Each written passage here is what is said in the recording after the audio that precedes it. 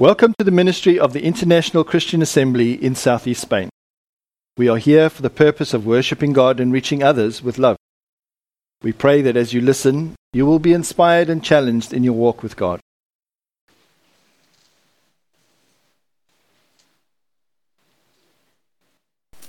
Morning, everybody. Morning.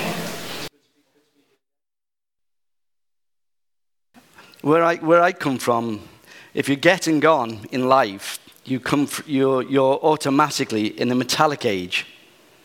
And that is, you've got silver hair, gold teeth and legs like lead. What I'm going to speak to you about today is something that came back. When you're a pastor of a church and you're speaking every week, you sort of, well, it's easier in one sense because you know what you're going to do. You normally go through a series and you're thinking, well, I know where I'm going here next week, more often than not. But when you're speaking on one-offs like this, it's much more difficult. And I was going to speak on a number of issues today, but this one topic seemed to come up over and over again. I couldn't get away from it. And maybe it's those of us who are in the metallic age. But it's not just for those of us who are in the metallic age. Today I'm going to talk about heaven. Heaven. You see, over the years, I've been intrigued and saddened by the way unbelieving people describe or dismiss life after death. That's a modern phenomenon that's happened in my lifetime. In the UK, it's happened here in Spain. It's happening in your family. Maybe it's happening with you. You do not take this final appointment seriously. Let me tell you, as a former social worker and a pastor for most of my life, you ought to. You ought to. In our postmodernistic, modern society, there is all the cons that our parents and grandparents never had. Yes, I can even remember neighbors next door to us having gas lights. Do you remember that? I remember a time when we didn't have a washing machine or television. I remember that. I remember we had to mend our shoes, darn our socks. We didn't have the throwaway society then, did we? We had to make do. And what we ate on Sunday, we ate on Monday. It was simple as that, wasn't it? That's how we lived. But in our most postmodernistic society that has everything, this materialistic society that puts everything in these 70, 80, 90 years, puts everything there. It's soul on the line for this time. You find that if you go to some churches today, sad to say, talk to some Christians, so-called Christians today, go to any RE section in school, and I used to be a governor of a very large, successful high school. They've done away with RE completely. And because, people can't think about heaven. Many people have passed away. They say things like this: Steve, I wish I would have prayed more. That's universal. I wish I would have prayed for my wife more. Men, you should pray with your wife more, and I should. Wish I would have my face in the book more, in the Bible more. They can have regret at that point. That's not the place to have regrets. That's the place to look forward with anticipation. That's what it is. If you live without regrets, that's how you'll die. In a materialistic society, they're taught this. Your grandchildren will automatically think this if they've been through the education curriculum. what they're getting from Hollywood, what they're getting from books, what they're getting all around them on the computers is when you're dead, you are dead. It is the devil's greatest lie. It really is. There's a deep skepticism and ignorance of where heaven is. It's not up there. Hell is not down there. It's a different dimension all around us. And every now and again in the scriptures, like in Isaiah, the veil is torn open and we're allowed to see what goes beyond the veil. Sometimes people see this like John and Ezekiel in visions, indescribable visions. We'll look at a bit later on. But people are desperately trying to convince themselves that this life is all there is because they don't want to answer to God at the end of their life. I've been there when atheists have passed away and have called me in normally 3 or 4 in the morning, that time when pastors seem to get called in. And even atheists have said to me, where am I going after this? How can I answer God for my life when I've denied him these 60-odd years? They've said things like this to me now. Because we all have instinctively a notion that we've got to give an account for our lives. You can only continue to live a sinful life if you forget about eternity. It's impossible for a believer even to consider wanting to live in a place eternal of all sin. Because why? A non-Christian loves sin before they love God, like we did. It's as simple as that. And you and I sin because our sin comes before God. Endless pleasure to them is, well, try and get as much out of the body as you can. Try and get as much out of life as you can. A number of years ago, I was speaking to a multi-millionaire. He came to our church a few times. His name was Charles. He was a nice man. One day, I went to visit him, and we sat down, and we had a cup of coffee, and he said, you know what? He said, my life is so empty. I've bought all the things society said you should have bought. I've done all the things society, especially as a young man, society says you should do. And he said, I just can't get over the emptiness of it, Steve. The meaningless of it. He said, you know, there's been times I think about ending it myself. He just told me he just sold a business off for £10 million. He had everything. But what does it profit a man if he gains the whole world and then loses soul? Maybe there's people who think that God is like a big flowery figure with a beard somewhere that just doffs his cap, and church is just... God says to people, just live as you want and you get to heaven in the end. Universalism. It mocks the cross, doesn't it? The Savior came for a reason, and he came to retrieve and to save and to rescue sinners, but only sinners. The self-righteous have their own God. What gives a true Christian delight? Let me tell you, what gives him or her real joy is what we saw in our reading in Revelation. It's this. Every tear from your eye. There shall be no more death. No more crying. There shall be no more pain. The former things have passed away. But that is only part of it. That is really only part of it. That's the small part of it. But it's good, isn't it? You know what? What gives the Christian ultimate delight? Unfading glory undiminished bliss that makes even our spiritual experiences here and now only small tasters of what is before us, is one person. His name is Yeshua, Joshua. It means God's salvation. We call him Jesus.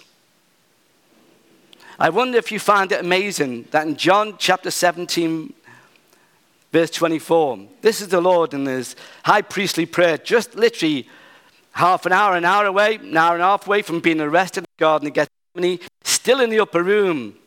As you know, John's Gospel 1 to 13 covers 3 years. But 14 to 17 covers one evening, the final evening in the upper room. Here, Jesus prays for you. You were chosen before the foundation of the world. And at the Lord's time of greatest distress, he does not think about himself. He thinks about you, which is incredible, isn't it? He thinks about you. What is heaven like? Well, the Lord wants you to be in heaven with him. Do you find that amazing? Because you know what you've done. And I certainly know what I've done. And many things I've forgotten, which God will remember. But even some of the things I've said and shouldn't have said, some of the things I've done, I think, oh, what an idiot. Or what wickedness even. Those things you can't change or claw back and say, I wish I could put that away again. Despite all those things, from the moment you were conceived, Jesus Christ says, Father, I desire that they also whom you gave me, with me, where I am, they may behold my glory which you have given me. For you loved me before the foundation of the world. Not talks about the Lord's existence, is the eternal sonship of the Son of God, but it's actually the Lord saying, Father, I want these absolute failures who've been your greatest and my greatest offense. I want them to be with me in heaven so that they receive the greatest joy in eternity by seeing me in my full glory. You know what? You can get enough of discouragement. Just like wave upon wave, isn't it, at times? You can never get enough of joy and encouragement. Heaven is a place like this. You see, heaven is a place where we're absent from the body. Absent from the body. You see, in 2 Corinthians, Paul writes this Corinthian church, his troublesome church, in chapter 5, verse 8. And he said that he was willing rather to be absent from the body and to be present with the Lord. At home with the Lord. Now, he's not saying Christianity like an insurance policy, which can easily be done. He didn't have a death wish, thinking, I want to be a martyr. Isn't it great? In AD 68, I'm going to be beheaded in Rome. He doesn't want that. He's not looking forward to that. But what he's saying is that he is absolutely certain that our consciousness, our soul, is immortal and goes on. He firmly believed that death ushers in a fuller, higher realm of abundant life, which we should be present before the King of love, who loved you and me more than he loved his own life. I don't know about you, but can I ask you a question? How many people would die for you? It could be embarrassing that we realize not many. But what if one were to come from a mighty throne, adored by every creature that he's ever created? What if one were to say to you, while you're at your lowest point in life, while you're at your sickest, while you're at your most unattractive point in life, I came for you. Would you love that man? Would you listen to that man? Because he's speaking today to you. He also said in Philippians, while he was in prison, a letter from the inside the nick, inside the jail, inside the prison.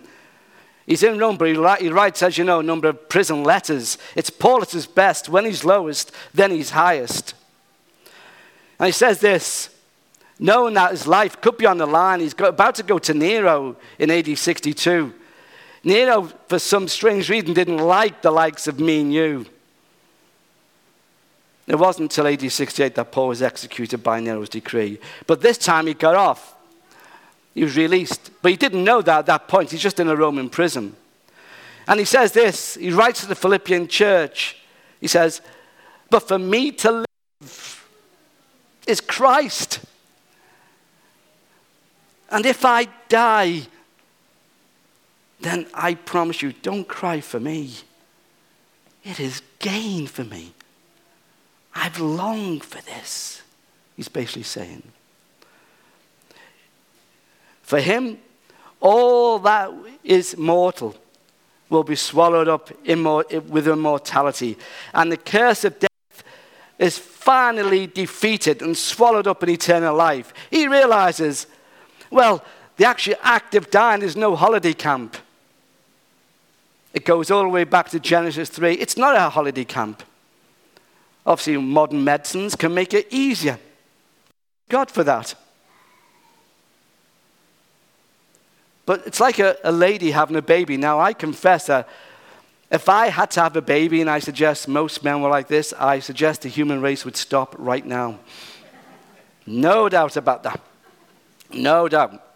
If there's one thing I'm sure in life, just couldn't do that. But ladies, you know, you go through it for the likes of me and the husbands here. And maybe we don't say them, but we are grateful.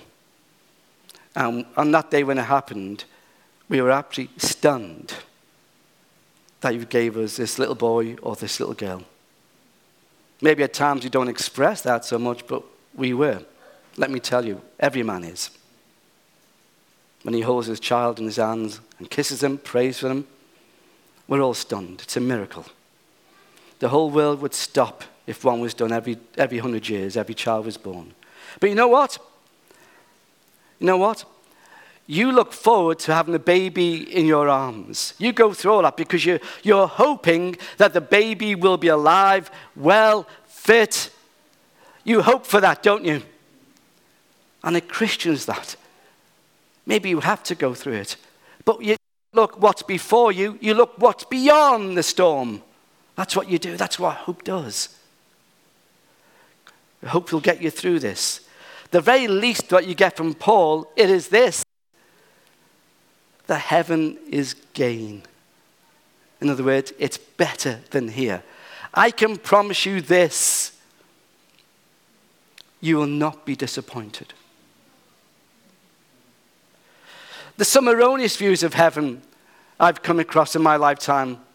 I'm just going to touch on two of them now very quickly.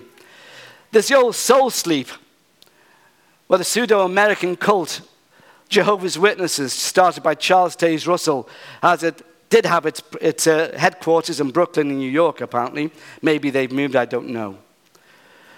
And also the Seventh-day Adventists, another thing that comes from the States. Sorry about that, Mary, but there we are. Those who hold this opinion, they claim that you go to a state of unconsciousness when you die. In other words, you don't feel anything. You're not aware of anything. It's just blackness. How scary is that? And I take that from John 11:11, where Jesus says that Lazarus is asleep to his disciples. Remember that? So they build a whole theology more or less starting from this verse out. They are wrong. They've always been wrong. The great reformer, John Calvin, one of my famous favorites in the Reformation, a man who was used by God to change Western history, world history, undoubtedly. He wrote a great thesis on this in 1534, was completed in 1542, talking about the whole issue of soul sleep. People in the Lutheran Church then believed, and then also the early Anabaptists believed. They were wrong, he was right. And he says, Jesus was just talking figuratively. The body might look as if it's sleeping, but the soul is alive. We are conscious. We are aware when we pass away. Also, in Revelation 14, they get it from this as well, chapter 13, verse 13. Heaven's described as a place of rest from all our labors. And that's where you get this thing that's happening in Christianity. He's now at rest. She's now at rest. It comes, in all likelihood, from Revelation 14:13. Yet the Apostle John, in this vision, is not described as a place of unconscious sleep. No. But rather, he witnesses some Christian singing praises to God in heaven. If you want to know what your loved one is doing, I've just told you. Everything in Scripture points to the fact that as soon as a person dies, they go before the judge of heaven and earth. And at that point, there'll be a great separation, as we see this in Matthew 25:31. A great separation. There'll be an awesome separation. You'll be there. I will be there. If you're a believer, praise God, the judge will be your savior and your good shepherd. And you'll be taken to one side to undeserved everlasting life. If you're not saved, truly born again, redeemed, filled with the Spirit, then there's another separation. I hate even to mention it, but it's true. There's another place called purgatory. This comes from Egypt, just over the Mediterranean, 2,200 years ago, did you know? It's been adopted by the Roman Catholic Church, as you know, for many years. Some of my family are in the Roman Catholic Church, and you know what? They still believe this. They still believe this. It's a nonsense. It is wicked. Many believe in a refining place that you could be sometimes for thousands of years. I don't want any of my loved ones to be in a place like this. Do you? It's a denial of the doctrine of justification through faith alone in Christ. It was abolished at the Reformation by the Reformers, but even today it's starting to creep back into so-called Protestant churches. You see, the Bible clearly teaches that when a person repents of their sin, believes in the atoning death, once and for all sacrifice of the only eternal Son of God, the Bible clearly teaches that at that point, a number of things happen. Instantaneous, whether you feel it or not, it happens in heaven. That's where it's important. First thing is, you are declared righteous with the righteousness of Christ. I'll talk about that in a moment. You are immediately reconciled to a holy God. You are immediately adopted. You are a son and daughter of the Most High. You are children of mercy. You are a child of love. At that point, you have eternal life. It can never be distinguished. You are saved. Amazing. You haven't deserved any of it, have you? But you are saved. You're on the way to heaven. Oh, there'll be bumps in the road. There'll be ups and downs. That's what's called sanctification. There'll be a bit of backsliding now and again. But he has promised, none shall pluck you from his hand. I trust him in that. Not even my own doubts and fears. But it means that you are never more justified than the day you were born again. You can never be more saved than that point. It's declared. He has declared it. It will be done. We see in 2 Corinthians chapter 5. What is this? Well, it says, for our sake, God the Father made him, Jesus, his own dear son, the darling of heaven, to be sin, despite being absolutely perfect and sinless. That we, you and me, vile sinners in his sight, might become righteous of God. What is this? It's called double imputation. We're on the cross by faith. You and I, by faith, give him our sin.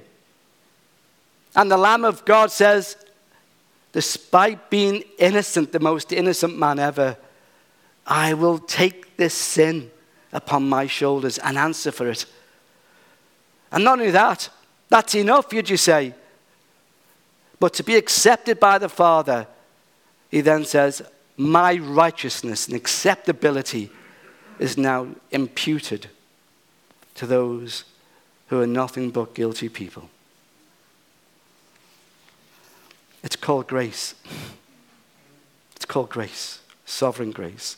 Let's not forget also the appearing of Moses and Elijah at the transfiguration in Mount Horeb.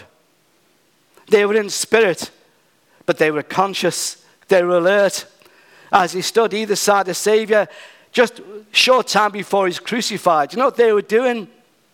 They were absolutely adoring him. I guarantee if you were there with a few disciples, they would have been looking at him. Just absolutely adoring. Knew what he was about to do. And even to them, it was nearly unbelievable what he was going to do for people like them and me and you. How about the thief on the cross? Here's a man on death row, pinned to a wooden scaffold. He's dying.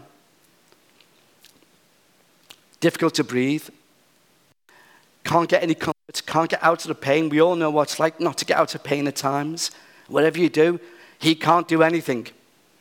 He is naked. He's got no dignity like the Savior was naked. No dignity at all. You can do many things to a man, ladies. You can knock him down and knock him down, and he'll still get up and still be a man. Oh, but you laugh at him.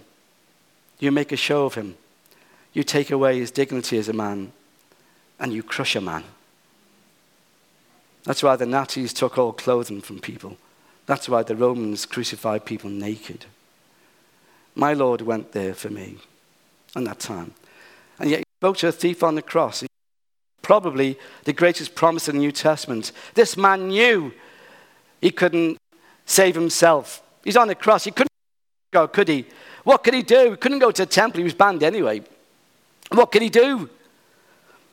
All he could do was cry out to a man who from head to foot was covered in blood with lacerations over his body, swollen face, where over 71 men punched him, slapped him, and spat in his face, brutalized. And would you put your faith in a man like that, your soul on the line for that? Yet faith seems deeper than the outward show. And he calls him Lord to a Jew that is Almighty God. Remember me when you come to your kingdom. What did Jesus say? Today. You're not going unconscious. You're not going to purgatory. Today you shall be with me in paradise. What would you give for the Savior to say that to you today? And then there's visions of heaven. I'll go on a bit quicker if I can. Visions of heaven. And we see this in Ezekiel chapter 1, 4-28. And Ezekiel is in Babylon. He's been taken to Babylon with about maybe 100,000 or so Jews. And there he is, actually part of that particular culture. He's a prophet and he sees descriptions of heaven. Things, apocalyptic language, include symbolism and mystery. In chapter 1, the prophet Ezekiel gives us an astonishing description of what heaven is like. And this is how he describes it. He's transported into the very heart of heaven. And he does his actual best to describe the indescribable. But what does he say is in heaven? You know what he identifies more than anything else? That there's a throne in heaven. It's a mighty throne that no man can subdue or stand before. And then he goes on to describe, using various stones, jewelry, the rest of it, the glory that surrounds and builds this throne so high at the center of heaven. And then, to his astonishment, he uses various jewels, he uses all types of things just to try and express the beauty of what he's seeing. Nothing like he's ever seen before. Indescribable. Nothing like that on earth. And then, astonishment at the top on the throne. He sees what you saw before in verse 26. He sees a man. Who is that man? It's a pre-incarnate Christ. It's him. He is the glory, the adoration, the praise, the supreme blessing of heaven. It's him. If you turn to John's description in Revelation, the first thing you notice if you read Revelation is a striking similarity. And John describes the last apostle to live. All the others are martyrs. Point, he's a man in his 90s. And he's actually, Christians are really good at going to prison, it seems to me. Look at the book of Acts. But here describes also the same throne, which is at the center.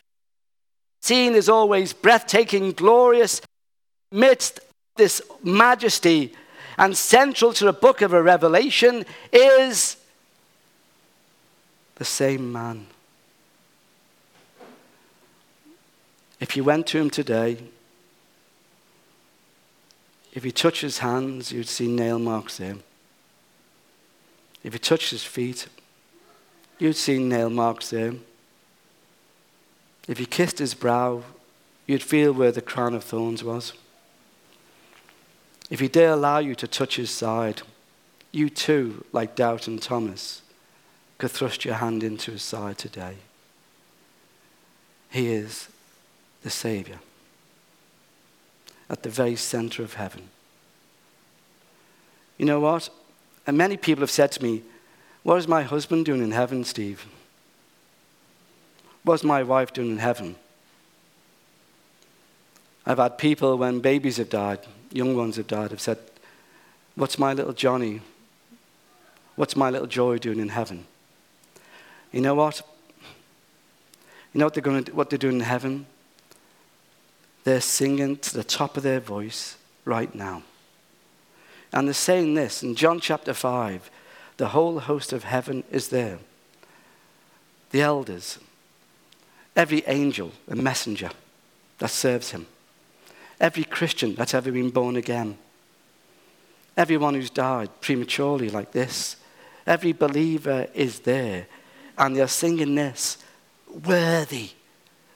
Worthy, they're saying, at the top of their voice, as if their lungs were bursting. Worthy. What they're saying worthy about is the Lamb.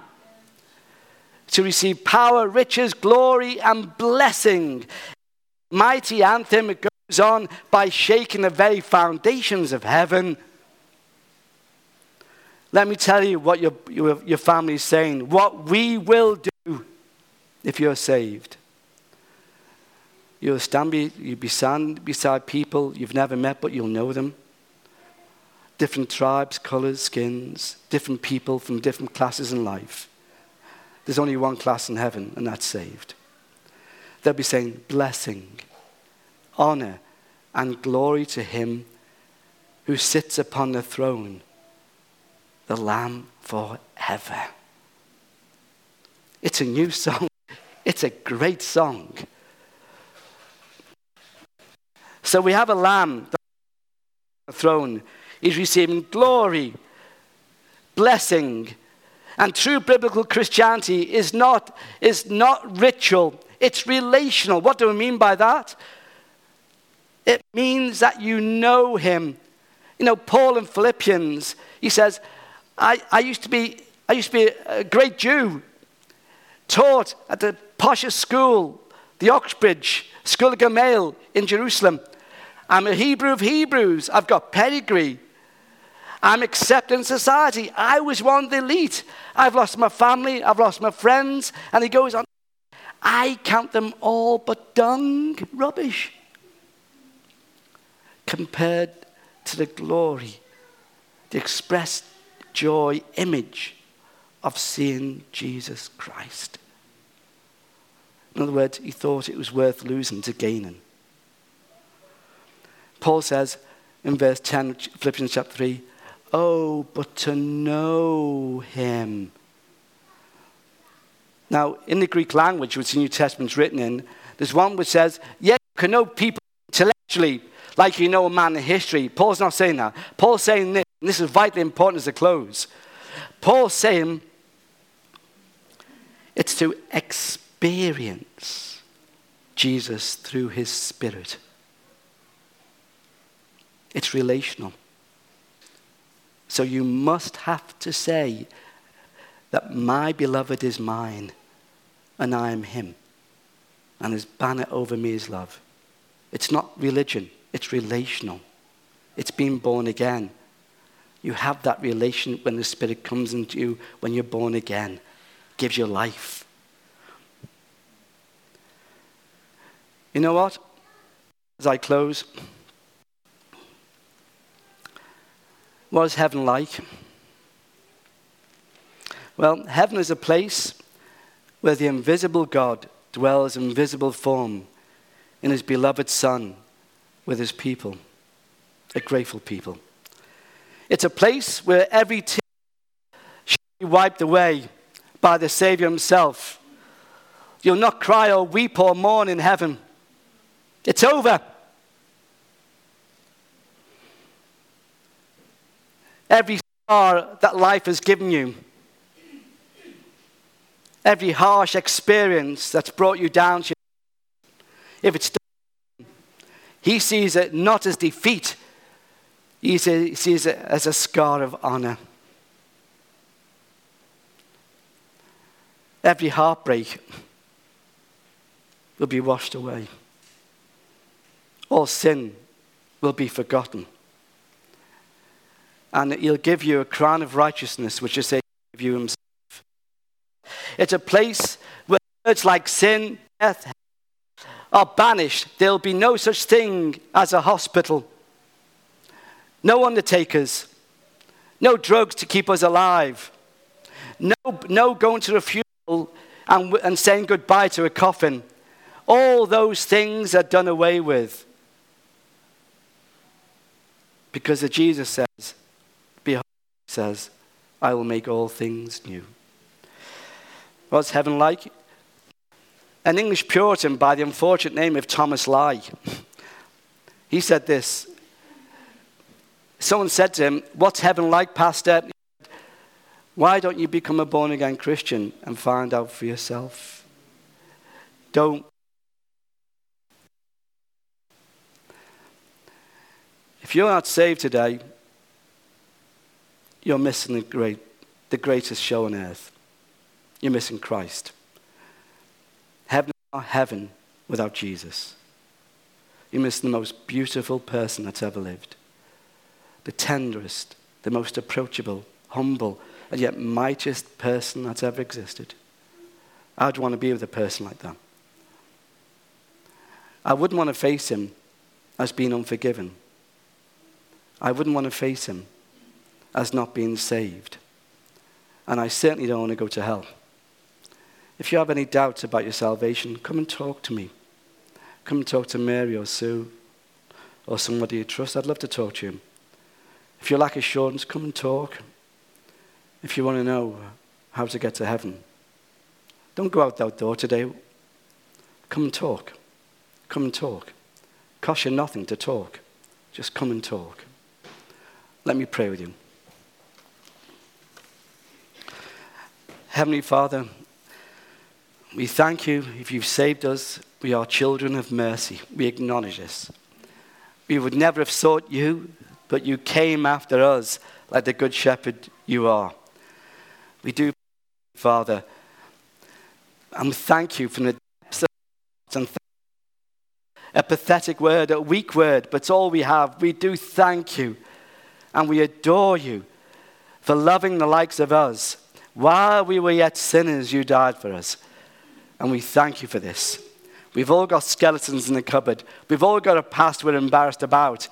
But you've said that you remove our sins so far as the east is from the west, to be remembered no more, because we've been justified through your blood and declared righteous. Lord, if there's any here who have doubts about their salvation, any here who are worried about where they're going for eternity, Lord, have mercy upon them as you did with me. And Lord, if you can save us, you can save them. And Lord, even today, pour your love upon them, we pray, and save them. For your glory's sake. Amen. Thank you for listening to the ministry of the International Christian Assembly, a ministry of AMG Spain and AMG International. For more information, please visit our website at www.rcatorrevieja.org. This audio file is not copyrighted.